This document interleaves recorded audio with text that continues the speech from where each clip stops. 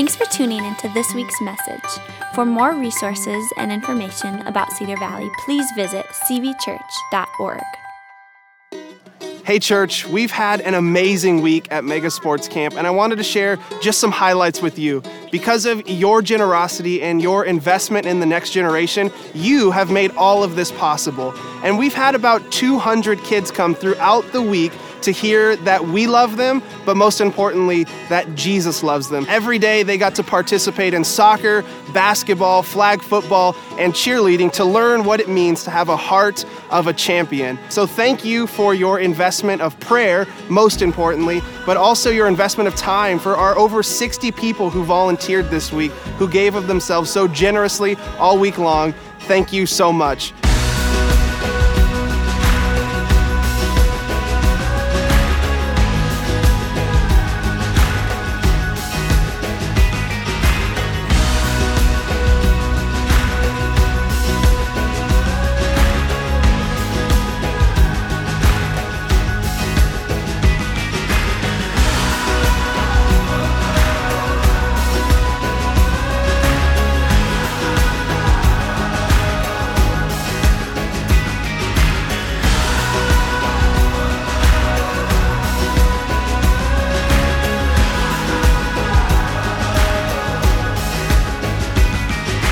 Because of you, we have started something big, not just in our church, but in our community, in our Jerusalem. And we're so excited to see where Mega Sports Camp goes in the future. Good morning, everybody. If you're new, I'm Neal. I'm the lead pastor here. Mega Sports Camp was the bomb. It was awesome. We had such a good time. And man, let me just say this. You all just, man, if you're not aware of this, Daryl Velasco, you got some moves still, brother. You got some moves still, right?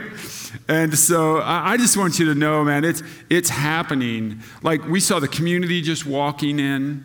We saw the community just walking in with their kids. We had at lunch at the park, because we've been doing that in the summers, we served almost 400 hot dogs. They were just lined up in this big circle. And so it was great. I mean, it was really good. Our volunteers are awesome. Some of you just jumped in and you were here all morning, all week.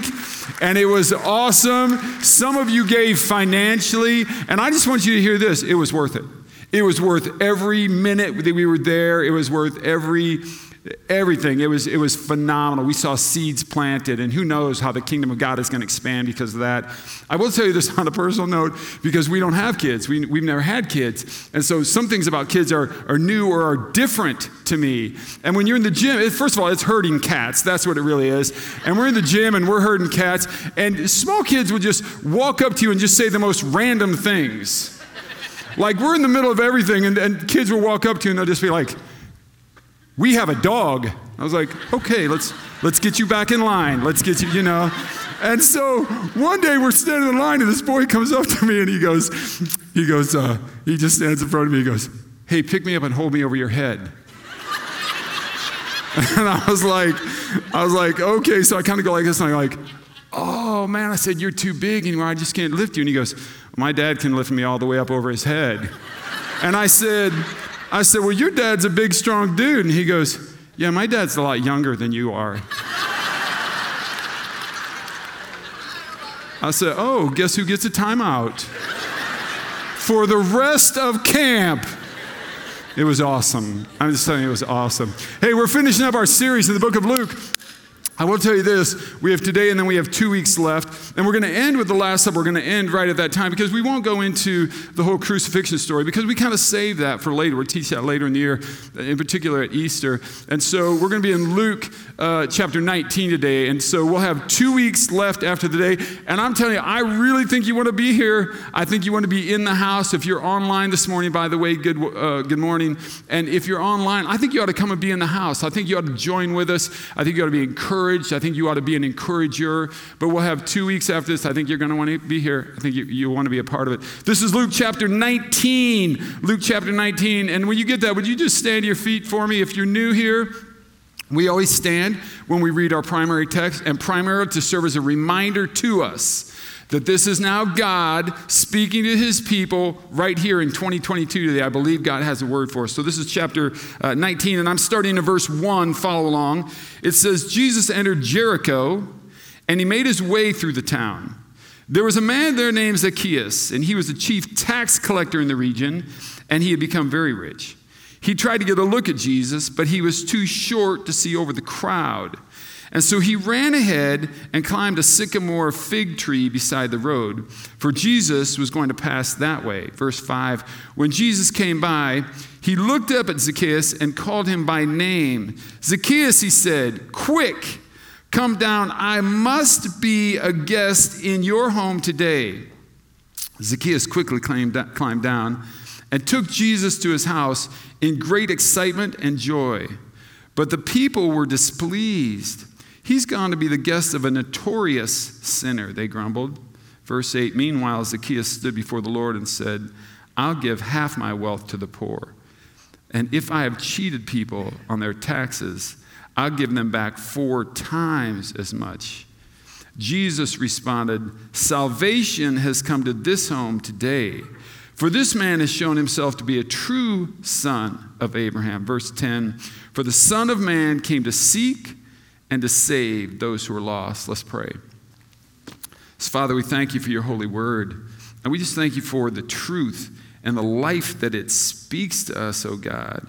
We thank you for what it is that you have to say to us today, for what you want to reveal to us, how you want to show yourself to us today. God, I'm grateful for that. I thank you that your Holy Spirit is here and is among us. And so, Spirit, we would ask, would you give us understanding?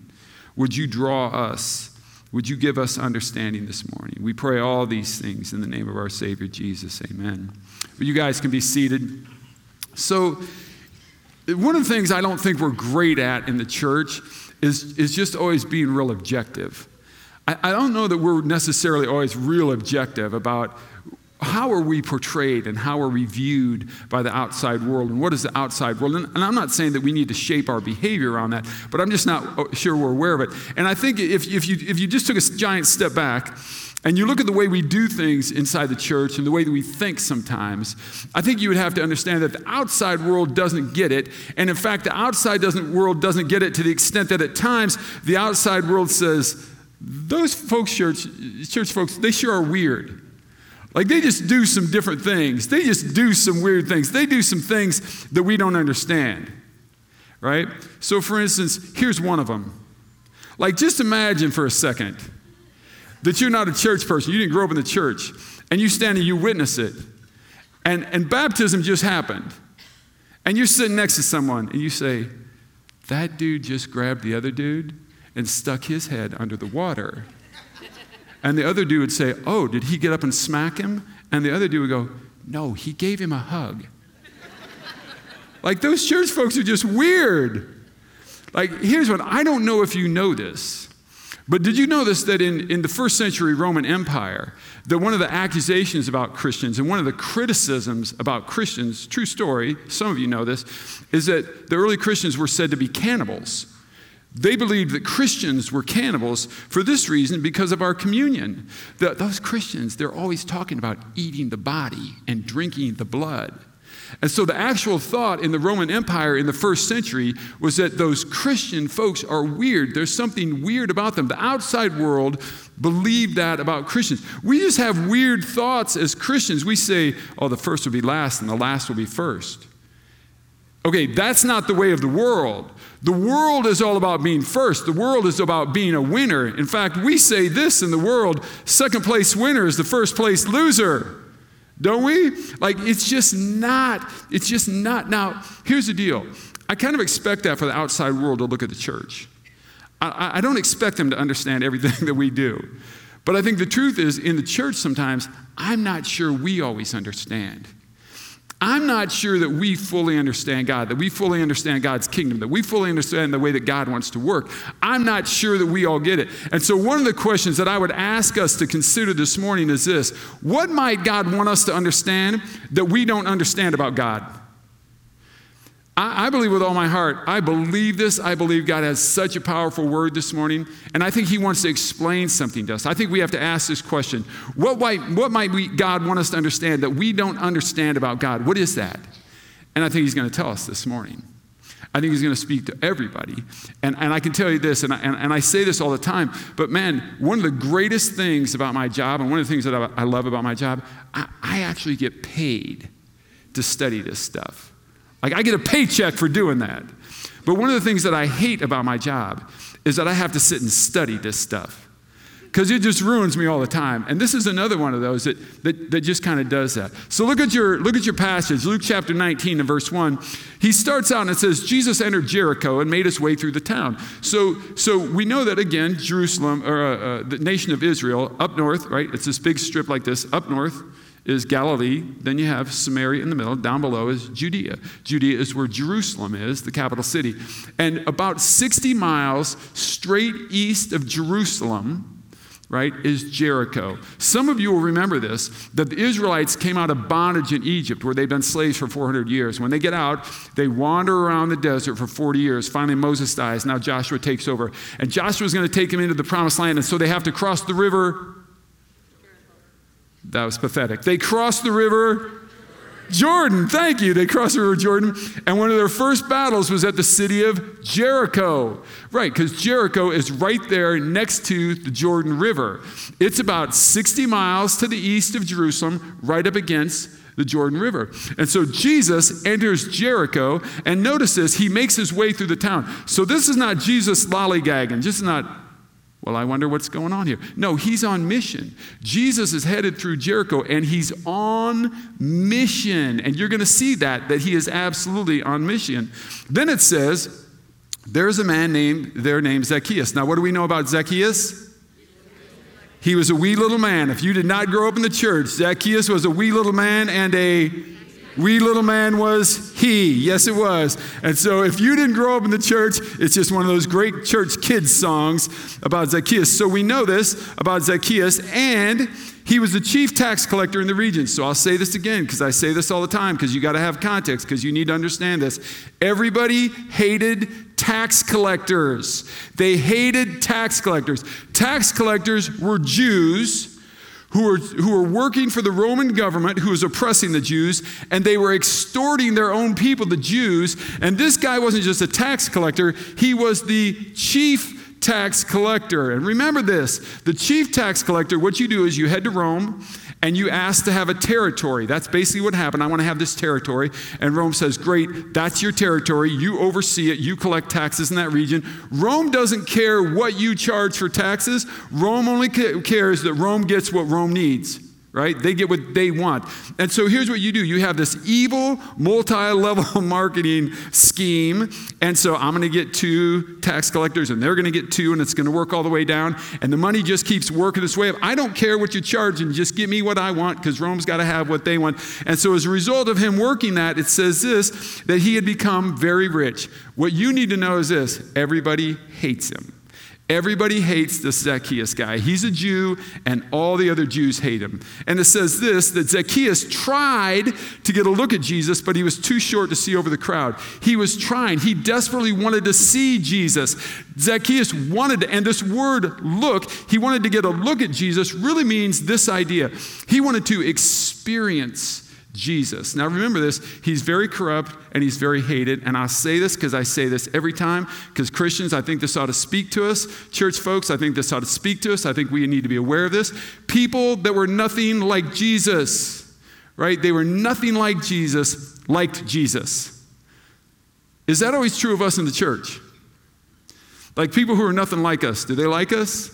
Okay, just hold on to that, right? I think we always got to remember that. People are nothing like Jesus, so he's trying to get a look at Jesus. He wants to experience Jesus, but he's too short. He can't see over the crowd. Everywhere Jesus goes, there's a crowd.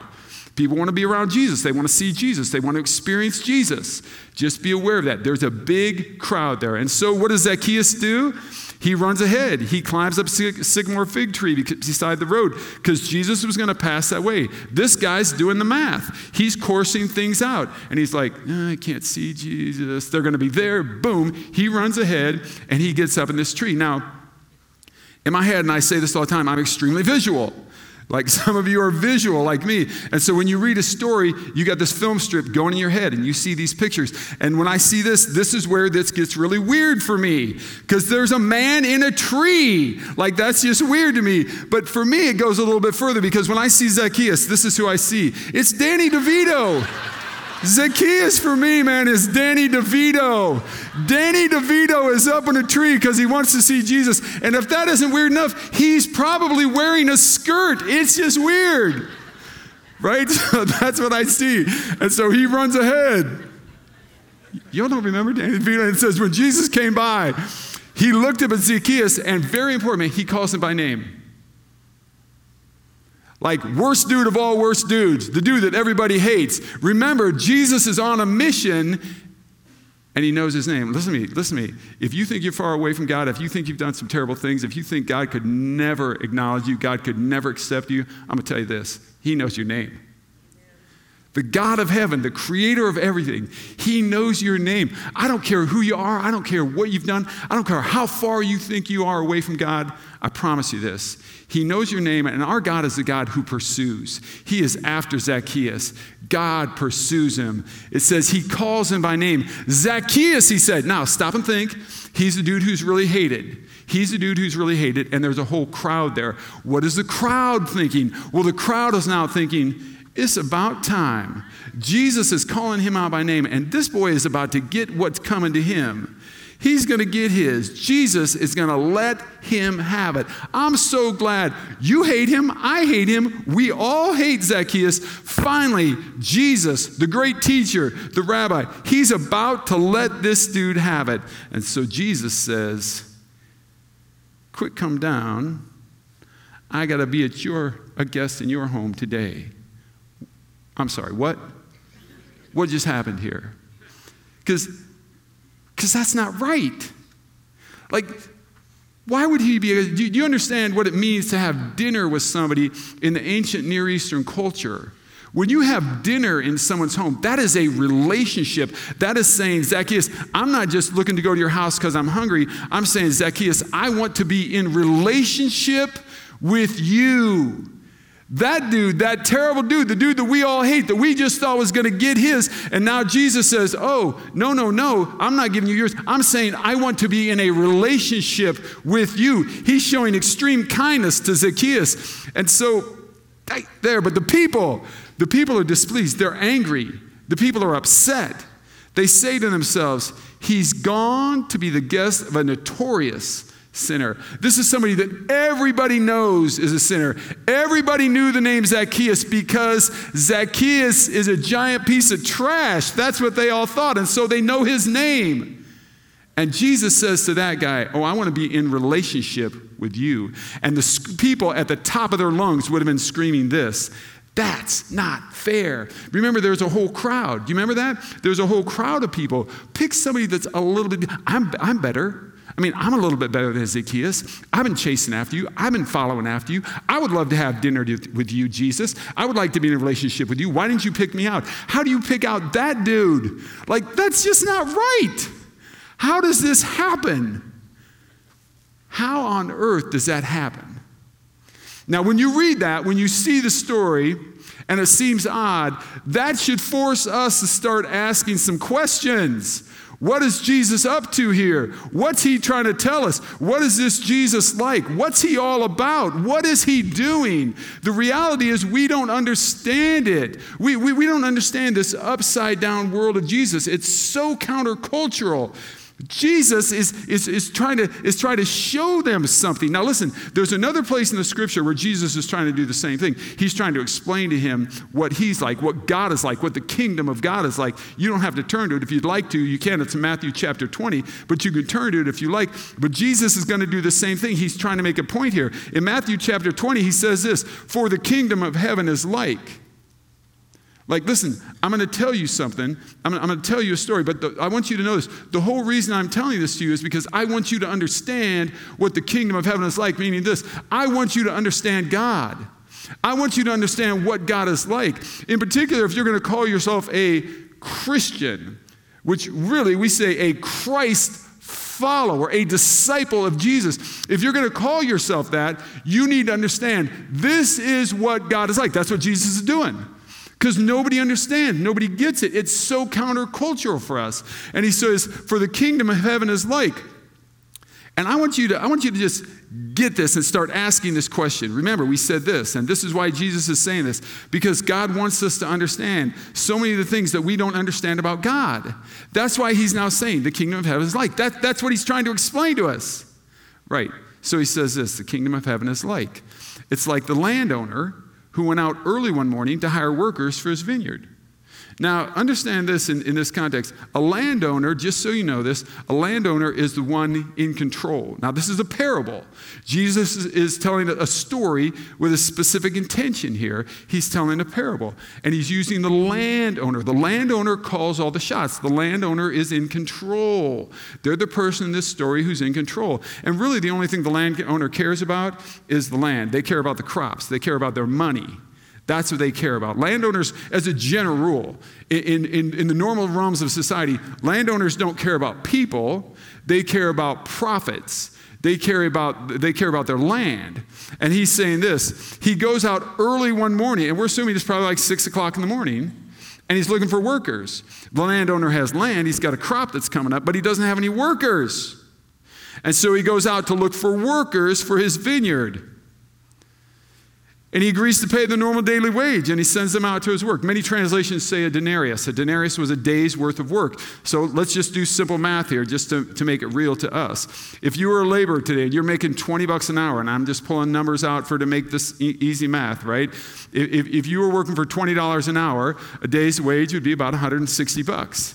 So he's saying, send them out for a denarius, for a day's wage. In our translation, let's just say it's about $160. Like, they're not working. They're not working. They don't have anything that they're doing, and he needs them because he's got crops to harvest. So he says this, you guys all head down to the corner. There's going to be a shuttle that comes by. The shuttle will pick you up. It's going to take you to my place. You'll work all day long, and I'm going to pay you a fair day's wage. Are you good with that? He makes the arrangements, and they all agree to it. They all get on the bus, they go down to the vineyard, and they start work. Everybody's agreed to it, right? Then it tells us in verse 3 that says at 9 o'clock. Now we're saying this is probably 3 hours later. 3 hours later in the day, at 9 o'clock in the morning, he's passing through the marketplace.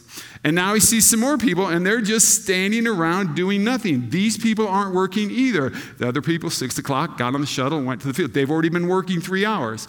Now he runs into this group. They're not doing anything. Verse 4 and 5, it says, so he hires them. And he tells them, I'll pay you, ready for this, whatever is right. I'm just going to pay you folks whatever is right. I'll pay you whatever is right at the end of the day. And so they go to the vineyard. They go down to the corner. They get on the shuttle. They go down to his field. They start working. That was at 9 o'clock in the morning. At noon and at 3. Wait a minute. First group starts at 6 o'clock. Then he sends a group out at 9 o'clock. Now it's at noon, 6 hours later. It's at 3, 9 hours even after the first group, right? They did the exact same thing. It's noon. It's 3. He finds them. They're not working. How come you folks aren't working? Well, we don't have a job. Head down to the corner. Get on the shuttle. The shuttle's going to take you to my place. You're going to work. I'm going to pay you whatever is fair. I will pay you what's fair. Verse 6. At 5 o'clock. Wait a minute. First group started at 6. Then he finds another group 3 hours later at 9. Another 3 hours, total of 6 hours later at noon. Another 3 hours, 9 hours total difference, right? He's hiring them. Now at 5, now think about this. If they're going to work till 6 o'clock at night, let's just say 6 o'clock at night. These folks are going to walk down to the corner, get on the shuttle, go to his field. Maybe they work for 45 minutes. Maybe they work for a half hour. Maybe, let's be really generous. Let's say maybe they work for an hour. Maybe they work for an hour, right? He was in town again. He saw some more people standing around. He says, why haven't you guys been working today? And they say, hey, nobody hired us. The landowner told them, right? Go out, join the others in my vineyard. Go to the corner, get on the shuttle, head to my field. Okay, that evening, now they're all done working. That evening, he told the foreman to call the workers in and pay them. And begin with the last workers first. Start with the very last ones. Maybe they've worked 30 minutes. Maybe they've worked 45 minutes. Let's be generous. Let's say maybe they've worked for an hour. Let's start with that group first. Let's get them paid. And when those hired at 5 o'clock were paid, each of them received, wait a minute, not 30 minutes worth of work, not 45 minutes worth of work. They didn't get paid for an hour's worth of work. They got paid a full day's wage. Now, you got to think about this.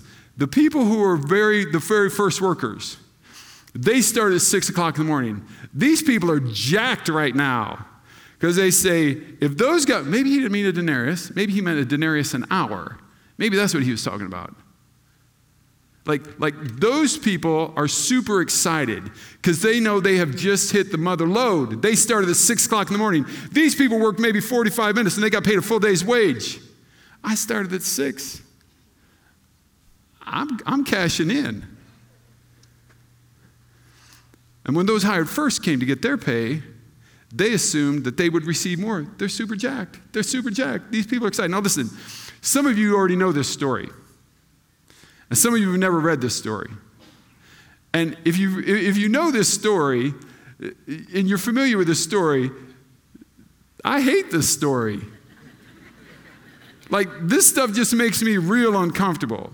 It's very unsettling. And I will tell you this, it's one of the things that says to me, these are indeed the words of Jesus. Because no one else thinks like this. No one else teaches like this. No one else writes like this. Paul didn't write this way. Peter didn't write this way. John didn't write this way. James didn't write this way.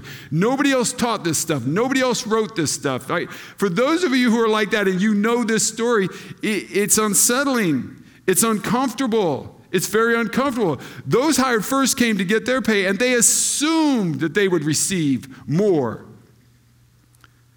But they too were paid a day's wage. Now something's not right here.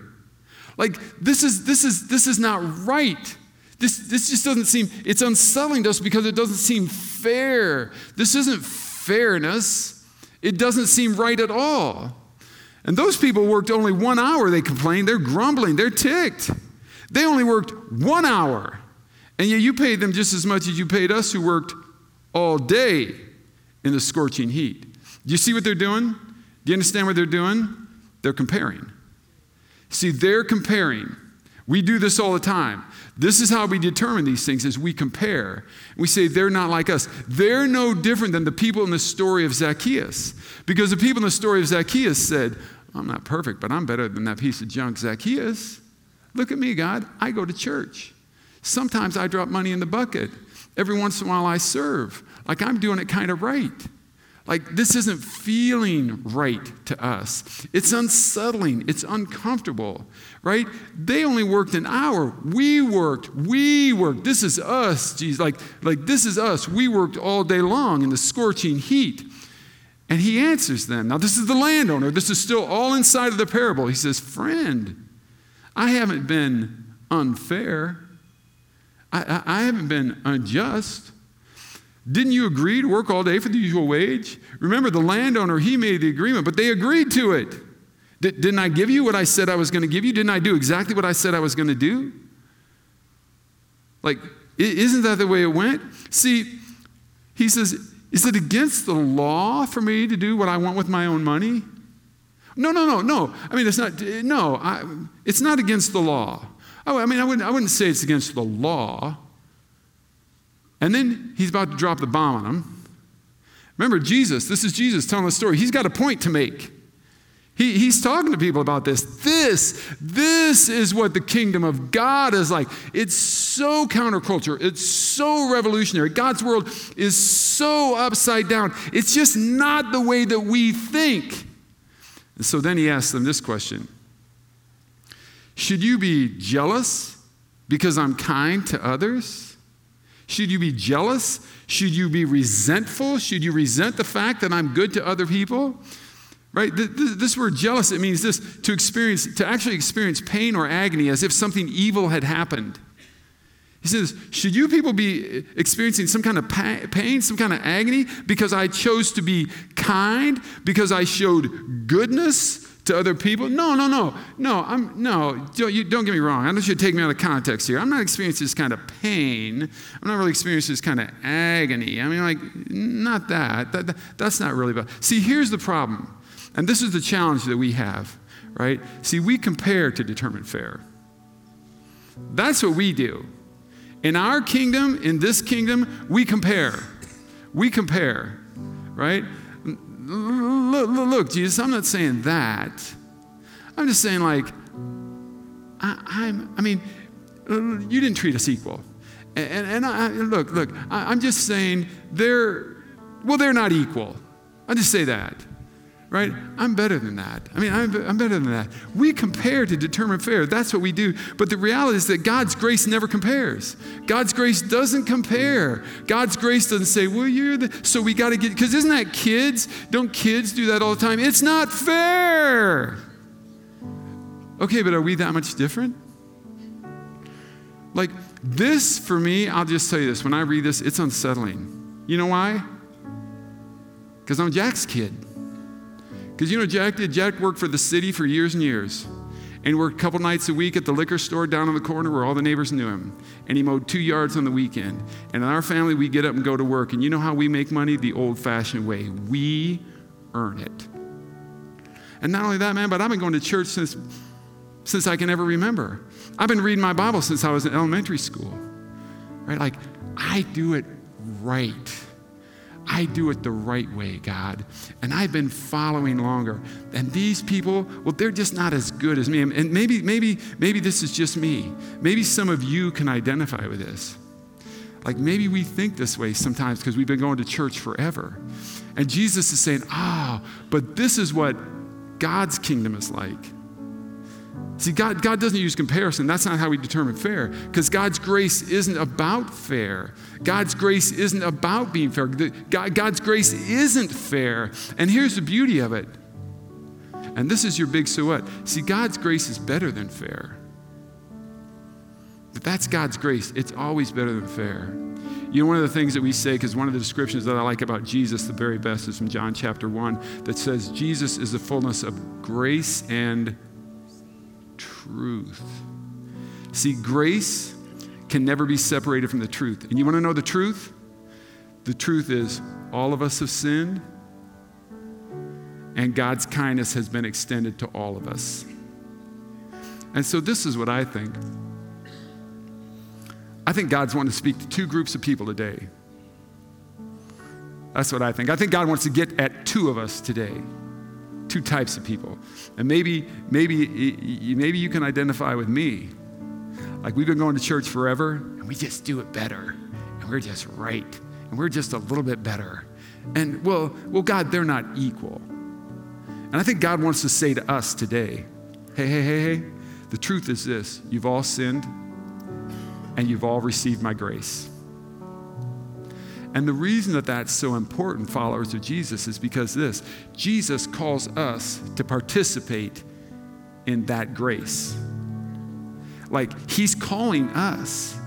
Will you participate? If you're going to be a follower of mine, if you're going to be a disciple, if you're going to call yourself a true follower of Jesus, then he's saying this, then you got to get on board and you got to participate in this grace with me. And you got to not only receive it, you got to extend it. You got to be extending grace, because it's not about us comparing with other folks and going, well, I'm just kind of better than them. Why do we seem to feel some kind of pain and agony when God just shows his kindness to someone else? Why can't we celebrate that? Why can't we rejoice with that? Because the reality is it's been extended to us. And I don't care who you are. You have received God's grace, period. But see, this is what I think is so important about this, because I said I think he's speaking to two groups of people today. And I think the other group of people, I believe this, because you know there was a group that were just totally bummed about this. No. But you got to understand that there was a group that when they heard this story, they were rejoicing. They were rejoicing. You know who it was? It's all the prodigal kids. And some of you sitting in here in this room this morning, if you were really honest, you said, I've been kind of a prodigal kid, and I've been running from God. And I am so far away from God. And the God of heaven, the God of creation that you talk about could never accept me. I'm like, oh, listen to me. That God is the God who pursues.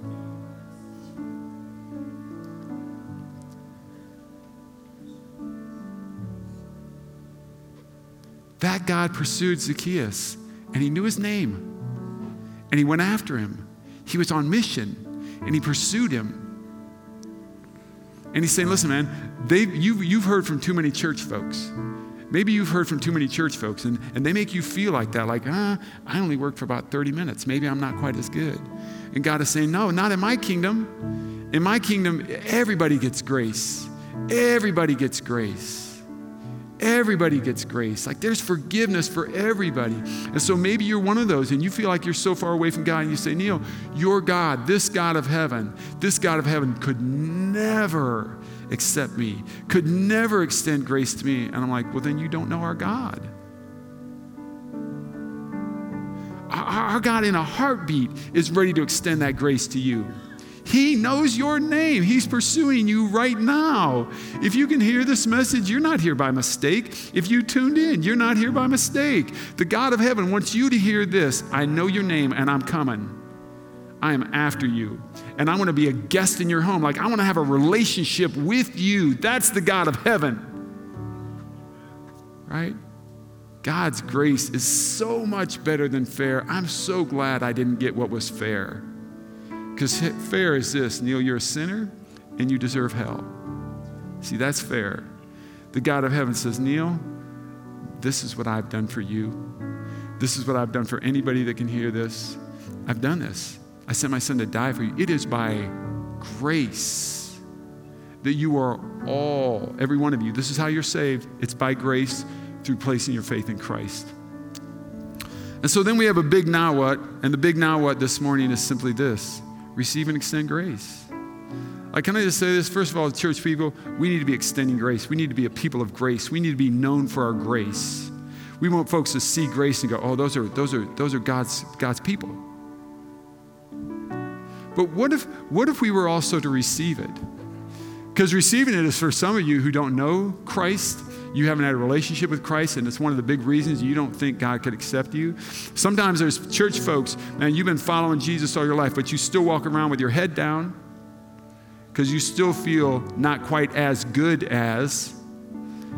You think the God of heaven is just angry at you all the time. God's like, no, I'm extending my grace. I'm extending my grace. I'm extending my grace. He calls us to participate in it.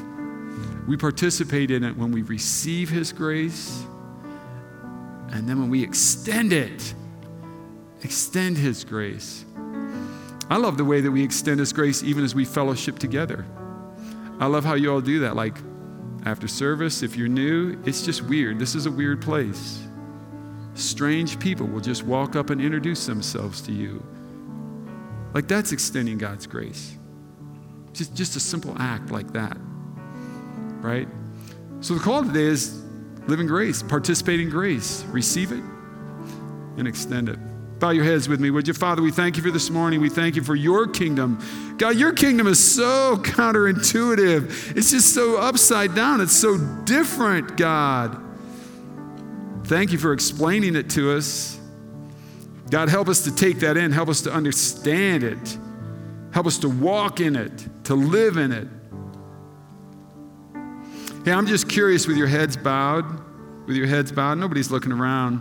But if you're just saying, man, Neal, I kind of identify with you. Like sometimes maybe I'm not real good at extending grace. Because I've been in the church so long, maybe sometimes I'm just not real good at extending grace because I compare. If that's you this morning, I just want to pray for you. Just pop your hand up real quick so I can see. Yeah.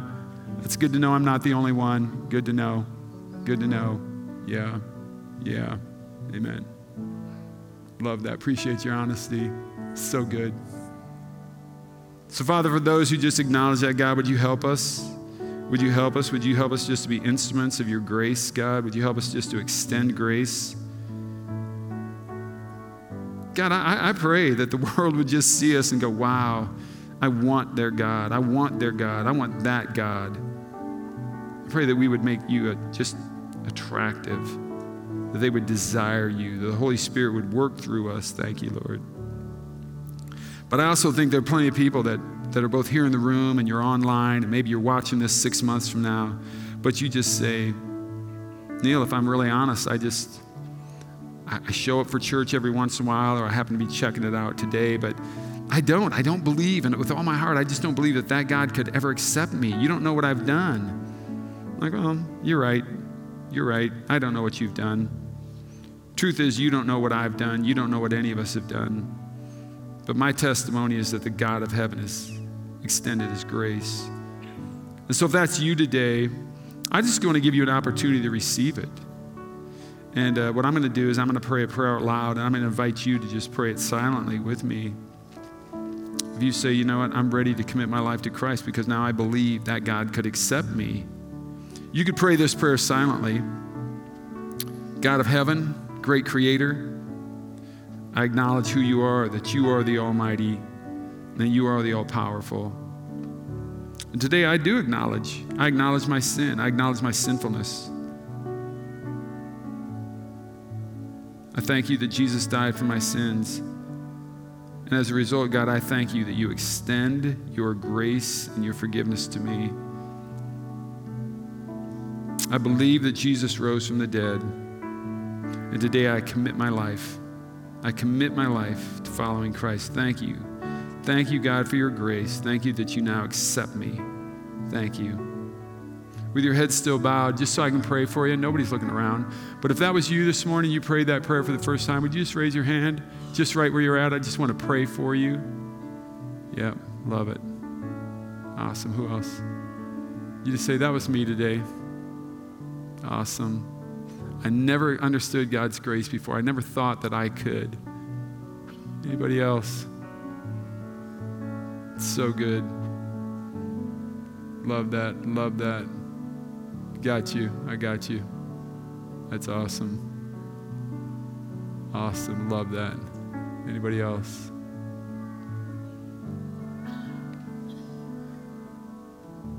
So good. Father, thank you again. Thank you for your grace. Thank you for what you're doing here. Thank you for this body of believers. God, I thank you for those that you just really revealed yourself to today, God. You spoke. You spoke. And we receive your word. Thank you that you are the God of grace. God, would be as your people now. Would we live in that grace? Would we fully receive it? And then, Father God, would we extend it? Would we extend it as your people? Would we extend grace? Thank you, Lord. Thank you. And why don't you sit there for a minute and just let the Lord speak to you. Let the Holy Spirit speak. More important than anything I have to say today, let the Holy Spirit just speak to you whatever he desires.